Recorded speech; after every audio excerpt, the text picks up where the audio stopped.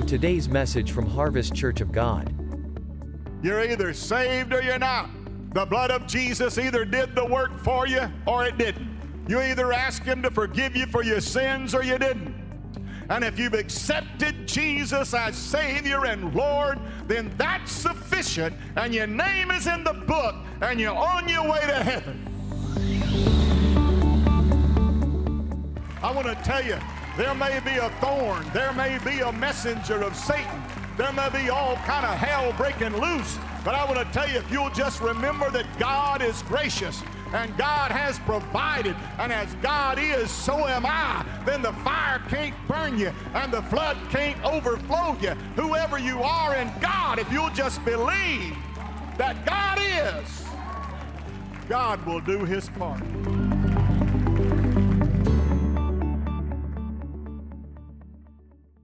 Turn with me to 2 Corinthians. If you have your Bibles and you'd like to read along a little bit, 11th chapter of 2 Corinthians. Thank you, Father, for the opportunity to be in your house. Thank you for the sacredness of this moment. And thank you for the anointing of the Holy Spirit, which we invite to come into this room, O Lord, and touch your word, that it would be a blessing to the hearers of the word, that you would touch us, O God, with instruction in righteousness, encouragement in the Spirit, guidance for our feet, worship for our lips. We pray, O God, that you would have your way these next few moments spent together in the word. In Jesus' name, amen and amen. Amen. The history of the church changed drastically when a man who was known as Saul of Tarsus. Tarsus was a university town. There were a lot of people that were educated at Tarsus. One of the greatest divinical schools and rabbinical schools that there was in Tarsus. So there was a teacher there, a professor that was there that was famous all over the world. His name was Dr. Gamaliel. Dr. Gamaliel.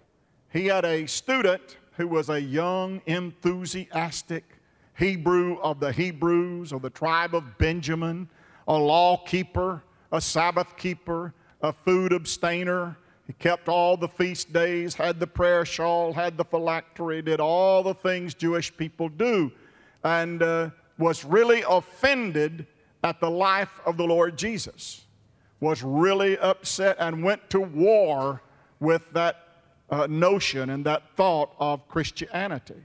But on a road to Damascus, going to arrest some people for being Christian and evangelizing, he had an encounter. Have you had an encounter? Don't know what that means. A meeting. Have you had a meeting? A time when you came face to face with your Maker and you made a decision. The Apostle Paul was, the Bible said he was knocked off of his donkey when he talked about it one time. Another one said that there was a great light that shined and he fell to the ground and was blinded by the light. And realizing he was in the presence of deity, he said, "Who art thou, Lord? And what would thou have me do?" Boy, those are two great questions, aren't they? You got to know who he is, and you got to know what he wants you to do. Who art thou, Lord, and what do you want me to do? And the Lord told him to go on into Damascus to a street called Straight. A lot of preaching right there. Street called Straight, and find one whose name is Ananias, and he will tell you what you're going to do. And so when he got to Ananias' house on the street called Straight in the city of Damascus, God had already talked to Ananias, and he said, "One Saul of Tarsus is coming."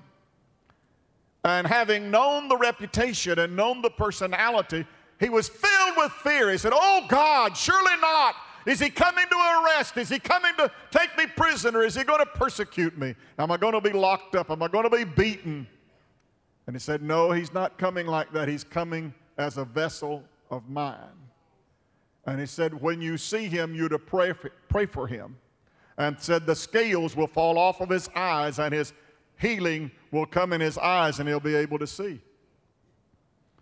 And he said, and then he will receive the Holy Ghost. Wow. Well, he went and hid himself and prepared for this new role. In fact, I think the Bible said it was about 14 years before Barnabas carried him up to Jerusalem to present him to the brethren. And their first response was fear. And they knew Paul. They knew his reputation. And they were frightened of him and afraid of what he might do to the Christian church, because up until that time, the church was mainly Jewish. The disciples were Jewish. The head of the church at Jerusalem was James. He was Jewish, very strong Jewish. Peter was the outspoken leader of the disciples, and he was very much Jewish. So the whole thing was very Jewish back then. And even Jesus said, for salvation is of the Jews. In other words, he meant that's the stream through which salvation would flow. But something happened with Peter, the Jewish preacher, the Jewish evangelist, who was on the rooftop and he was praying over at Joppa at the house of Simon the tanner. And the Bible said he fell into a trance. And he saw an Arkansas Razorback. And the Lord said, arise, kill and eat. Well, all of us know that Jews don't eat pork. And they think that there is nothing more disgusting than pork chops and ham. So they just don't eat pork. I'm glad they have that opinion and we don't. Because I love some ribs, don't you? And the Bible said, God said to him, why callest thou anything that I make unclean? And the Bible said about that time there was a knock at the door. So they went and opened the door, and it was some messengers, and they'd come to find Peter. Why'd they do that? Because God told them to. Go find Peter.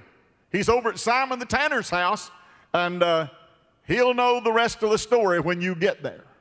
And they said, we're from Cornelius' house. And we're servants. He's a devout man. He prays. He knows the scripture. He knows salvation. And he knows God.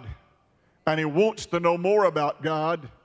And he says that God told him to send for you. You're to go and preach at his house to all of his household. And Peter said, let me get my coat. And down to Cornelius' house they went. In Acts 10:44, while Peter preached, while Peter spake these words, the Holy Ghost fell on all them which heard the word. How do you know the Holy Spirit fell on them? For they heard them speak with tongues and magnify God. So Peter got his eyes open that these are Romans. These people are Italians. They're not good Jewish folk like me. They don't have a prayer shawl, and they don't go to a temple, and they don't have a day of atonement, and they don't have a day of Purim, and they don't know about the booths and the Feast of Tabernacles and all of those things. How in the world had they come to know about salvation? And God, what are you up to saving these Gentiles? Well, that question got really blown up. And so Peter found himself up at Antioch. And the Bible said he started preaching the gospel of the saving grace of Jesus. He preached Jesus and the resurrection. No, he preached Jesus and the crucifixion. I preached Jesus Christ and him crucified. Paul's the one that said, I preached Jesus and the resurrection. Wow.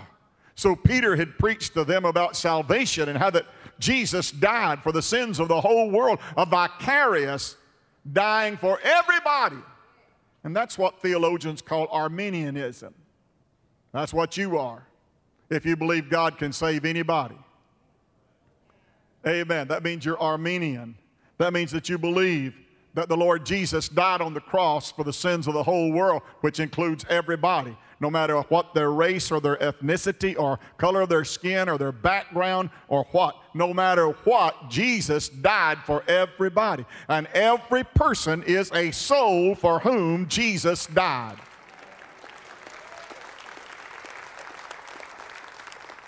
So the Bible says that the disciples were first called Christians at Antioch. Wow. So then we have this big conference that's called the Jewish meeting, the first council at Jerusalem. And these Jewish people are saying, is it possible that Gentiles could have salvation, that these people at Antioch are believing that the same thing that we do about Jesus? And the church has to decide whether we're going to take a stand here about this.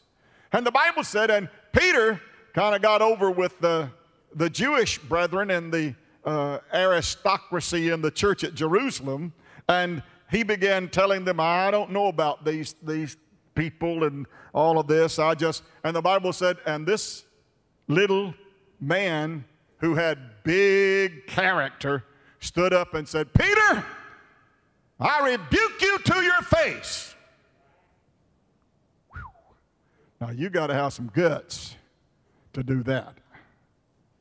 You better have some real clout. You better have a lot of gunpowder in your pistol if you're going to tell Peter, I rebuke you to your face. What was the rebuke? The rebuke was, you've been up there eating with those folks. You've been up there preaching with them. You've been up there praying with them and staying in their homes and their families, and now you're going to act like you don't even know them? Hello out there. You didn't know the early church had that kind of thing. You thought that church problems is just recent, huh? No, they had fusses too. And the Bible said, well, what are we going to do? And Paul said, I don't know about you guys, but said, Barnabas, if you want to go with me, I'm about to leave on a missionary journey to get all the Gentiles saved that I can get saved. I'm going to go up there and take my first missionary journey, and I'm going to see if we can do something about establishing churches and reaching people for God. And you just call me from now on the apostle to the Gentiles.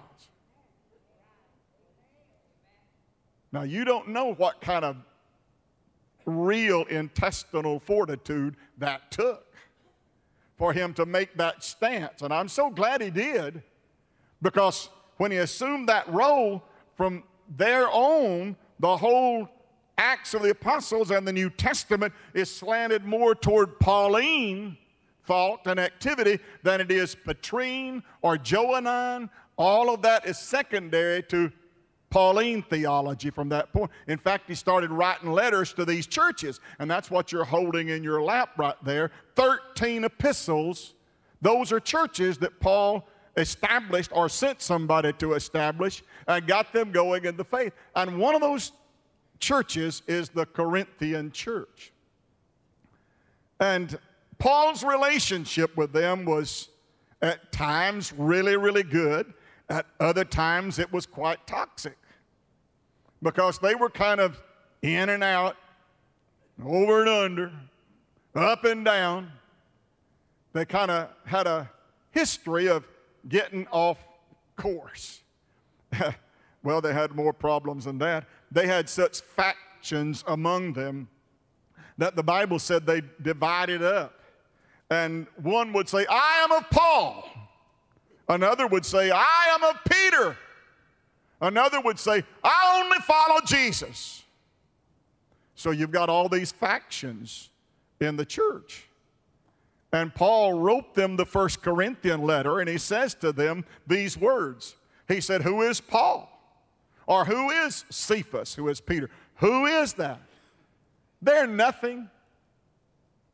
They're nothing. One waters, the other plants, and God gives the increase. That's the way this thing works. God is the one that is responsible for the sending and the preaching and planting. All of that belongs to God. And what he's saying is, Peter is nothing, Paul is nothing. None of these factions you're getting it all wrong. It's all of God. It's not of Paul, it's of God. Well, the Bible said they then got into this rippet about paying Paul. And Paul told the church, no, you're not going to pay me anything. I will not be paid, patronized. Is that it? That's the word, patron. I will not be patronized. No, sir. You're not going to pay me to preach. That ain't going to happen. You know why? Because those factions were so strong that if a person was for sale and you could persuade him by money and paying and patronage, then he would have to do what you say because you're the one who has the purse strings. And Paul said, I'm not going to encumber myself to be your patron because I'm not going to fall into that trap of becoming a puppet on a string and you threatening me because you pay me some compensation. He said that won't happen. Now that wasn't a fundamental thing with him, but it was at Corinth. Because of the Philippians, the Bible said they ministered to his necessities. Of the Galatians, he said, thank you for your offerings that you've sent to support my ministry. Of all the other churches, it was different. He accepted gifts and offerings and things like that, but not from Corinth. Why? Because they were so factious that they fought one another by the strength of their popularity in the church. That's not a new tactic, is it? Are y'all still awake? So Paul then has this relationship with Corinth, and he writes what is called the painful letter. The painful letter is painful because he kind of pulls them out front and says, what's going on here? Because there was one prominent official in the church that was carrying on an adulterous affair with his father's wife. Paul even said it is commonly reported that fornication is a big problem in this church. That there is fornication among you. And Paul just really said, brethren, that ought not to be. And that don't need to happen. Repent and get forgiveness for that, because that's not what Christian faith is about. Woo. So then, all these factions, they got this irritability toward Paul because no one likes for anybody to uncover your dirty deeds. Come on, somebody. Amen. No one likes to be called out, right? So, brother, when he called these factions out, and he called out all of this wrongdoing and stuff, then they turned the tables on him, and they started fussing at him. Well, look at him. He's a little old worm of a man. My Lord, he's all humped over, and he's a weak guy, stumbles along and all this. And my Lord, if we was going to have a leader around here, we could at least get somebody that's strong physically. And that eye disease of his, that's embarrassing when we invite people to come to our church and hear our pastor preach, and he gets up there and he's wiping his eyes the whole time. Boy, they were just giving him down the country. They got on him and said, and when it comes to being an orator, brother, you can't preach a lick.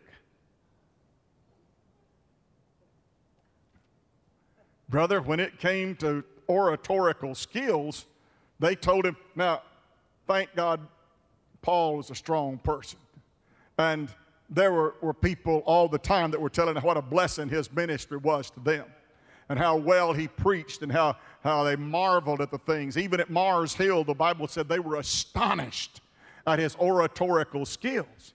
He knew all of the irony, and he knew all of the boxes that you got to check to do the public speaking thing. He was actually a very good orator.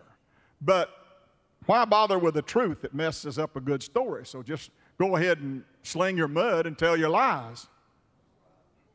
So that's what they did.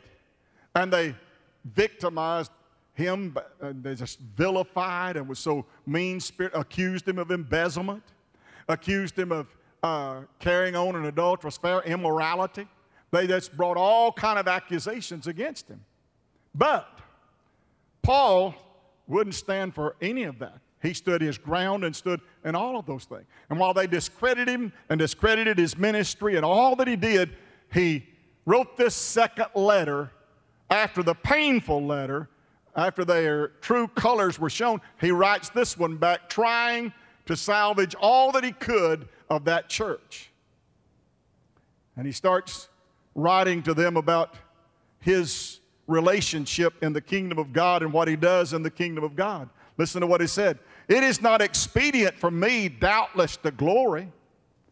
I will come to visions and revelations of the Lord. What he was saying was, I'm secure in who I am. I'm comfortable in my own skin. All these things that you guys are purporting against me, he said, I know who I am in Christ, and I know what God has done in my ministry. There are many churches and many souls and many lives that are changed, and it just speaks for itself. It is not expedient for me to go through this glorying and tell you all the things I've done. He said, that's not necessary. But he said, I come to visions and revelations of the Lord. I knew a man in Christ above 14 years ago. Whether in the body I cannot tell, or whether out of the body I cannot tell, God knoweth. When you see parenthetical expressions that are in your scriptures, that's not part of the original manuscript. That's what the editors and the redactors added in there. What's in parenthesis is not part of the original manuscript. Listen to what he's saying. Whether in the body or not, I cannot tell, or whether out of the body, I cannot tell, God knoweth. Such an one caught up to the third heaven. Now that brings us to a place where you got to do some explaining. He says, I was caught up, it was 14 years ago that this event took place. Now, have any of you ever heard of Ussher's Book of Chronology? Nobody. It's a good one for you to get. It chronologically puts everything in order in the New Testament. In Ussher's Book of Chronology, it teaches us that 14 years before the writing of this letter, Paul was stoned and left for dead at Lystra. Woo. Stoned and left for dead. Well, perhaps he did die. I know when somebody's dead, don't you? I can go over there to them and put that mirror over their nose and mouth, and if it don't fog up, they're not breathing. In fact, I can look closely and see their stomach that goes up and down, their chest. If it don't come up and down, then they're not breathing. If I know they're not responding in any way, I pretty well know. I believe they knew he was dead. And he said, 14 years before I wrote this letter, I was stoned and left for dead at Lystra. Now, I believe that when a person dies, his soul and his spirit leaves this house.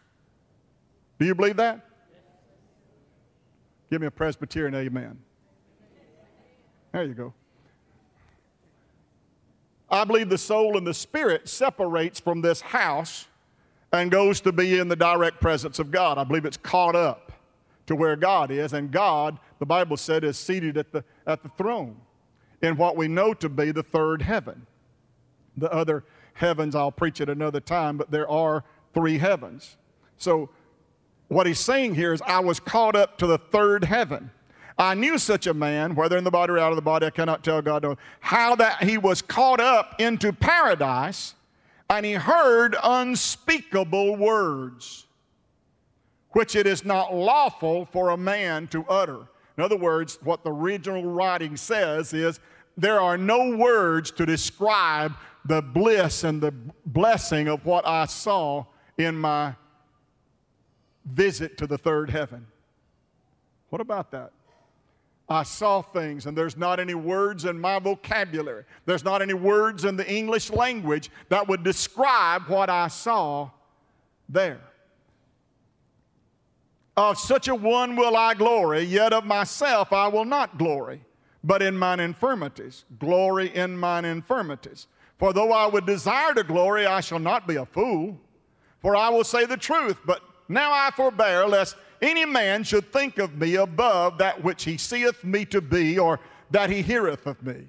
And now he goes into this other situation of being exalted because of a spiritual manifestation. I want to tell you, there is nothing more blessed than to be used of God. There is nothing more rewarding, there is nothing more satisfying to know that God used you to do something for the glory of His name and the glory of His person. There's nothing, there's no feeling that can come to you that is more joyful than knowing that you did something under the will of God that was a blessing and gave glory to God. That's a wonderful thing. But there is a possibility also among extremely talented and gifted individuals that once they feel the enablement of the Holy Spirit and the anointing of the Holy Spirit, they sometimes feel as if they themselves are somewhat special.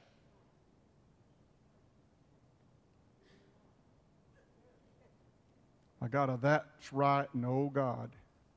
No amens. You don't know anybody that ever got exalted because I had a woman tell me one time, she said, I've been seeking for the spiritual gifts. And said, I've already got 5 of them in my right hand. When I get those other 4 on my left hand, I'm going to go full time.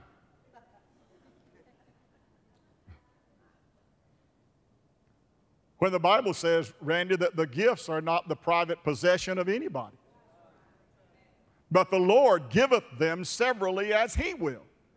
They're the church. They're the church's possession. They're not the private possession of anybody. And you don't use the gift uses you, is the way that goes. Thank you, thank you, thank you. And he says, lest I should be exalted above measure, lest I fall in that trap, lest I get in that snare, there was given to me. Who is the giver? God is the giver. The Bible said, God giveth us all things richly to enjoy. So God is the giver. Don't get this messed up. And lest I should be exalted above measure through the abundance of these revelations, there was given to me a thorn in the flesh, the messenger of Satan to buffet me, lest I should be exalted above measure.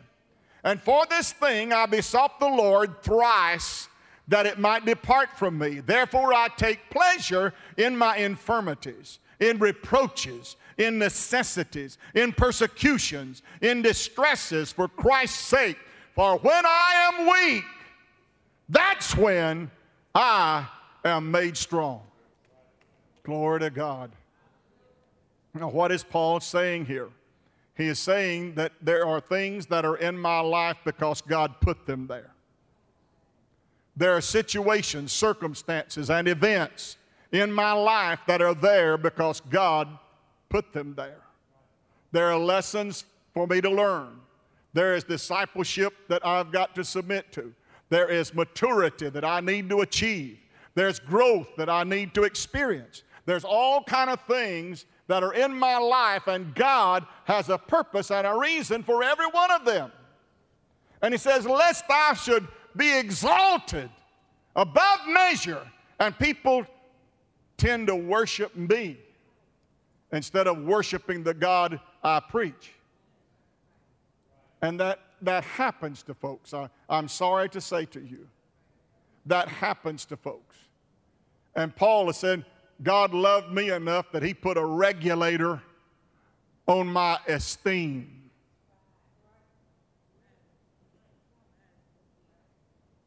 Boy, you're quiet today. Debbie says you're listening when you do that. A regulator on my evaluation of myself, lest I should be exalted above measure. Exalted by whom? Somebody else? No, me and my own eyes. When a man thinketh himself to be something when he is, what'd you say? Nothing. He deceiveth himself. So Paul says, this gift that is in my heart and my life to preach this gospel, to establish churches, and to do the work of ministry, God gave me that, but He also put a regulator on that. In the previous chapter, he talks about his back being beaten with rods, and he talks about 39 stripes. 3 times I received 39 stripes save one. I've been in perils of the sea, afloat after shipwreck, a day and a half in the sea. But he says, probably the worst of them all, he said, I was in peril among false brethren.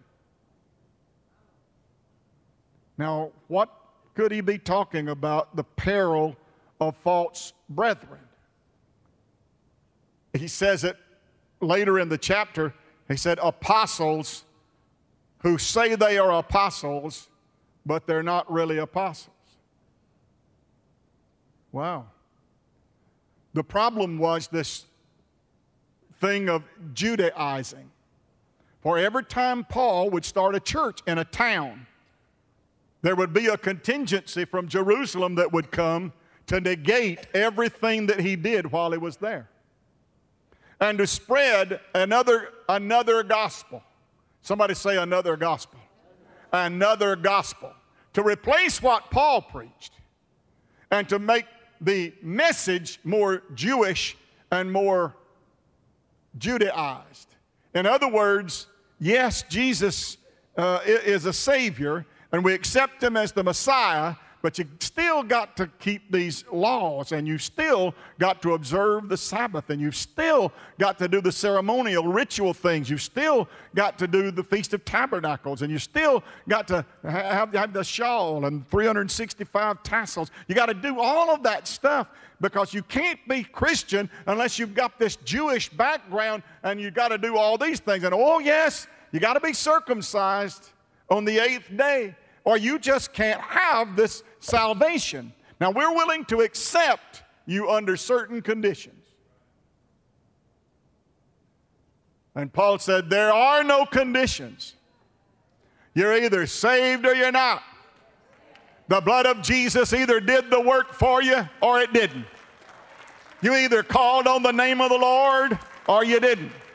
You either asked Him to forgive you for your sins or you didn't. You either accepted Him as Savior and Lord or you didn't. It's not about law-keeping and food restraints. It's not about feast days. It's about knowing Jesus. And if you've accepted Jesus as Savior and Lord, then that's sufficient, and your name is in the book, and you're on your way to heaven. Well, give God some praise.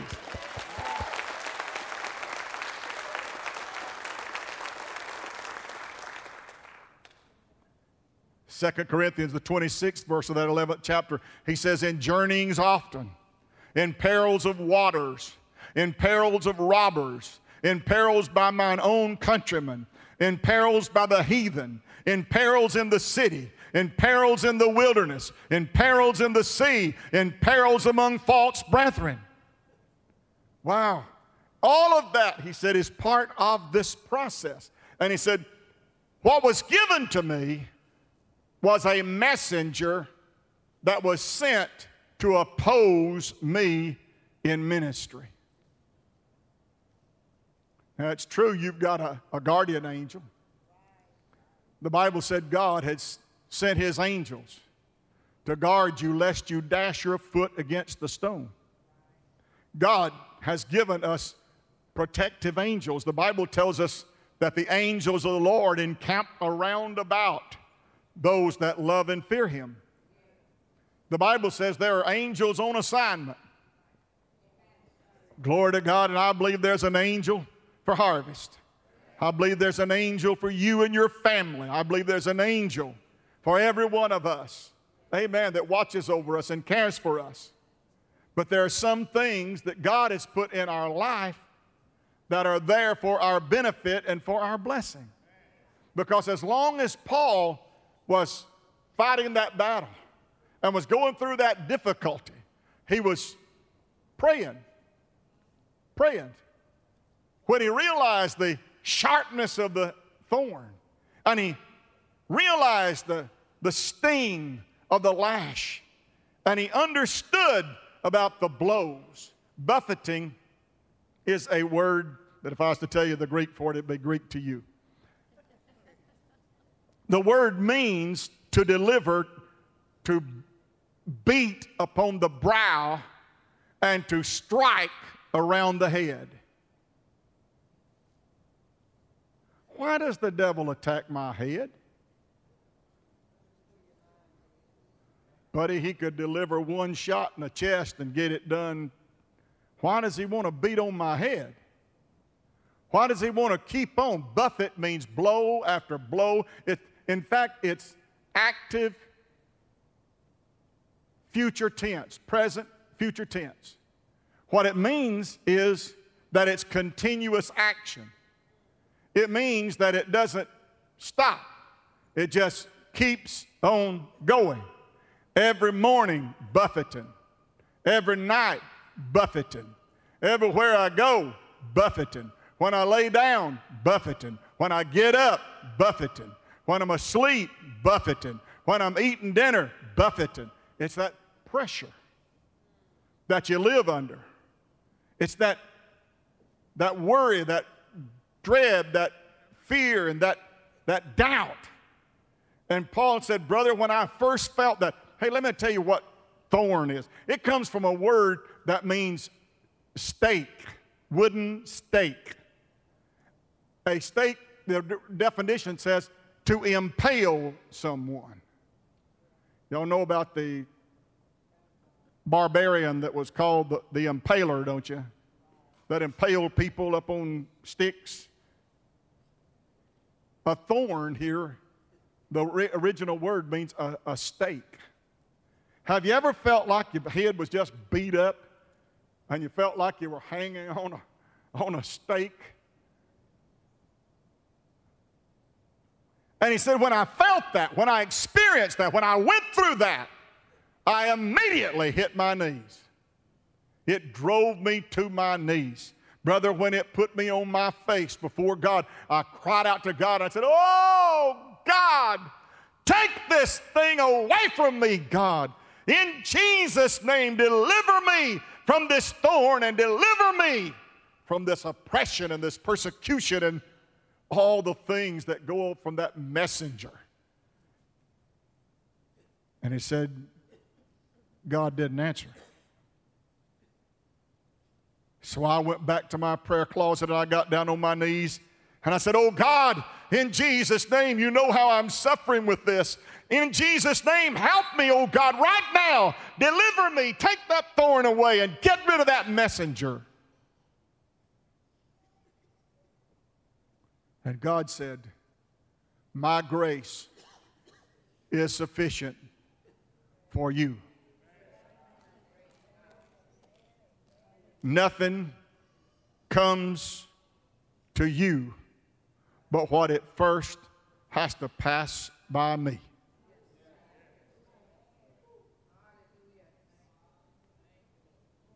And I will not allow anything to happen to you that you cannot handle and bear.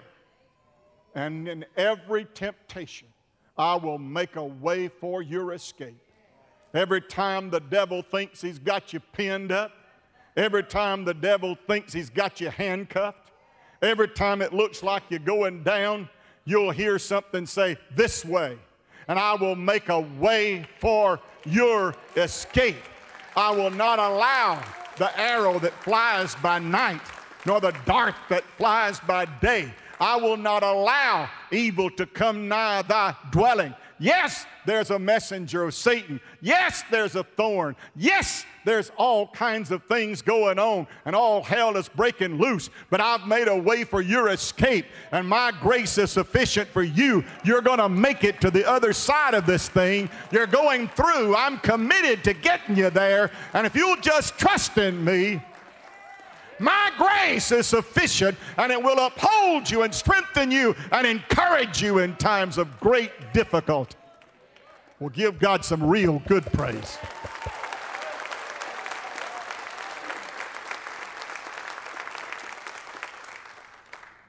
Let me close. Come on. Olivia, when Paul was about to end his earthliness, brother, I'm on page 1. There's 9 of them laying up there. Somebody told me, Pastor, you can take one sentence and one scripture and preach a week. Probably could. I wanted to talk about people that wouldn't let their culture change them. Paul just wouldn't allow his surroundings to change him. I wanted to tell you about those Hebrew boys. What were their names? You're guessing? Shadrach, Meshach, Abednego. But do you know what? That wasn't their name. That was their Babylonian name. That was what their culture labeled them. Their real name was Hananiah. You know what Hananiah means? God is gracious. You know what the second one's name was? Mishael. What'd they change his name to, Pastor? Meshach. What does Mishael mean, Pastor? It means, as God is, so am I.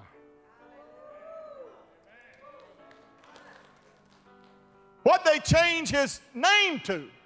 Named him Meshach.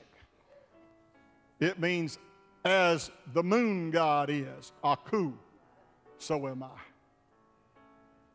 What'd they do? Take the God out of his life and put our God in his life. We're going to call you from now on Meshach. That means you're supposed to be like our God, our pagan God. No, he's not the pagan. He's the moon god. That's what he is. The moon god of the Babylonians. Your name says that God is the same as you. But we're going to give you a name that our God is the same as you. And Abednego? That wasn't his. That name means Marduk is Lord, one of their pagan deities.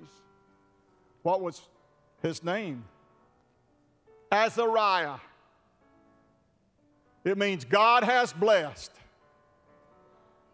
So God has blessed, as God is, so am I, and God is gracious, got their names changed. But did they change? I said, did they change? No, they didn't change. Glory to God.